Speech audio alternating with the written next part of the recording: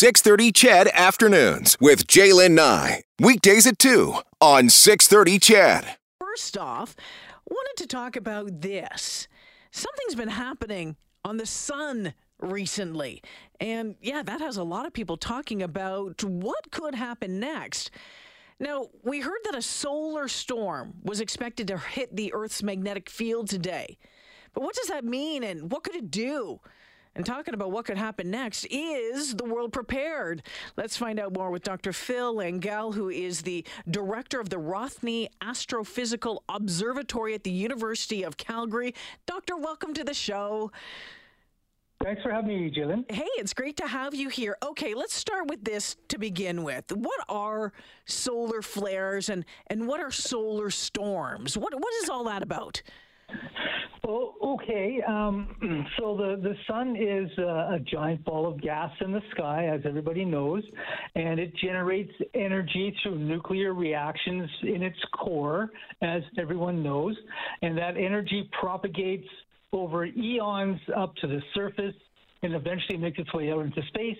And then 8 minutes later, it gets to the Earth and warms us up and makes life on Earth possible. But the sun is a giant magnetic field entity as well, and it goes through a magnetic cycle.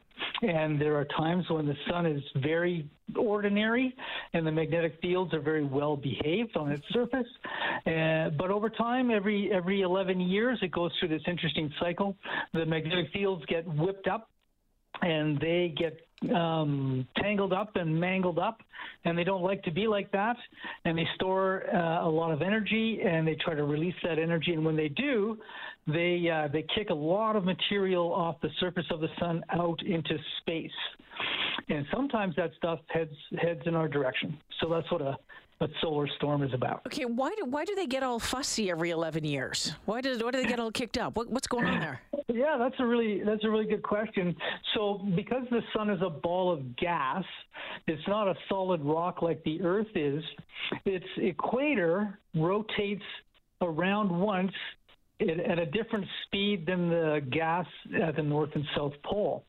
So there's like a traffic jam that happens like the fast lane in the... Oh, Dr. Langell, we've lost you there. Dr. Langell, let's try again. Hey, are you still there, doctor? Hello? Well, maybe the solar flares hit. Maybe that's what it is. Doctor, are you there? I can't hear him at all. Can you, Kellen? Hello? Can anyone hear me right now on the radio? Okay. Is he there? All right. We're still trying to figure out what is going on here. Hey, doctor, can you hear me now? I can hear you now. Sorry, I got talking there and I lost track of whether you could hear me or not. What did you hear? Okay. What was I saying the last I spoke? That the equator on the sun, it goes around at a different speed than at the north and south pole of the sun. Right. Okay, so I'll carry on from there really quickly. The magnetic fields get dragged along with this material, and they get stretched and they get bent, and then that's when they start getting angry. And then at some point they get so energized that they have to release this energy, and when they do, they kind of get normal again. They kind of get quiescent again, and then this differential rotation whips them up, and this repeats again and again every 11 years. All right. So, doctor, what is the difference between like these solar flares, a solar storm, and these things that I've been reading about that are called coronal mass ejections? What's the difference? And one of them sounds much worse than the other. Well, it's primarily a matter of scale. A solar flare is an energetic eruption on the sun that's quite localized but very energetic. And a coronal mass ejection is a giant one of those where the energy released is so high it can actually kick material off the surface of the sun and blast it off into space. All right, so we were expecting a solar storm to hit Earth's magnetic field today. Did it happen? What's the outcome from that? What impact could that have on Earth? Well, it's a bit like predicting the weather. especially in Alberta. The weather in Alberta is really hard to predict. But so just let me give you a sense of all the variables that are involved. For example, the speed at which this stuff moves through space toward the Earth is a gigantic 1,500 kilometers per second. Wow.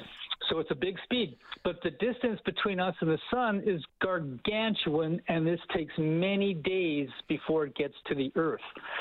And because of the delay, it's like in a football game when the quarterback throws a pass to his receiver, he doesn't throw the ball at the receiver.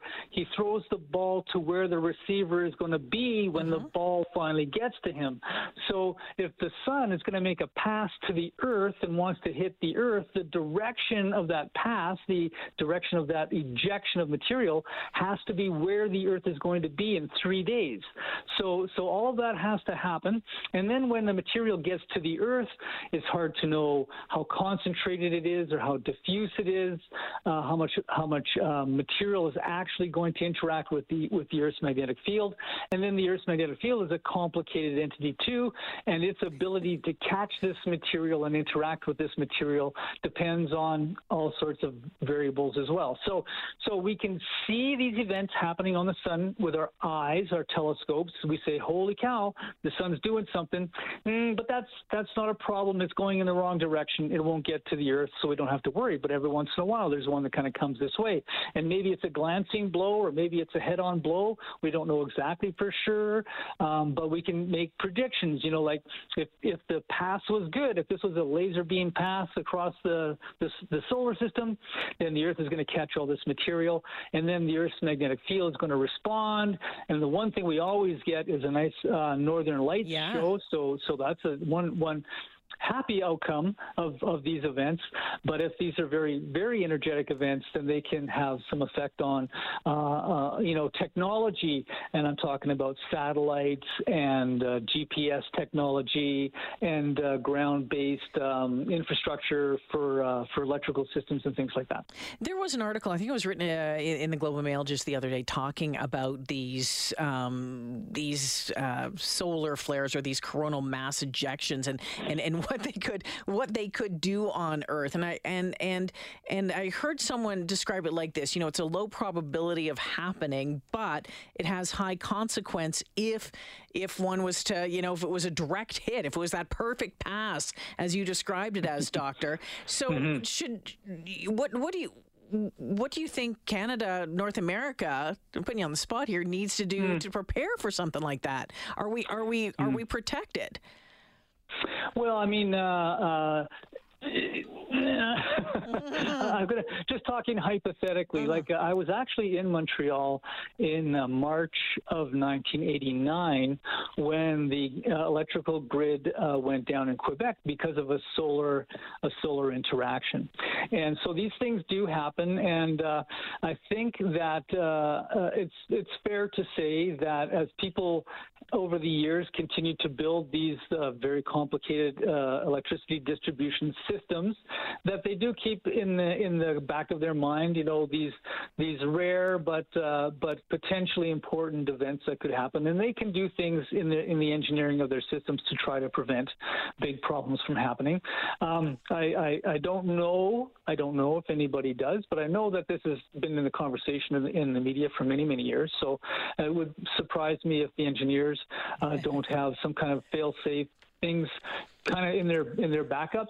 And I think also just basically the way that electric fields work and magnetic fields work, they produce forces, and the forces can be worse when the wires are very, very long. So rather than build wires that go all the way across North America, you can build little networks of wires in one spot and then little networks of wire in another spot, and you try to keep them in little chunks. So if something were to happen, the damage would be localized to a small little place, and then they could get that fixed in a hurry, rather than having a North American-wide problem or something like that. Well, you know what, Doctor? I'm not going to worry about it today because we've made it through the better part of the day, and it seems like things are moving along tickety-boo. But I will be watching for my my Aurora updates on my smartphone tonight. Thank you for this. I appreciate it.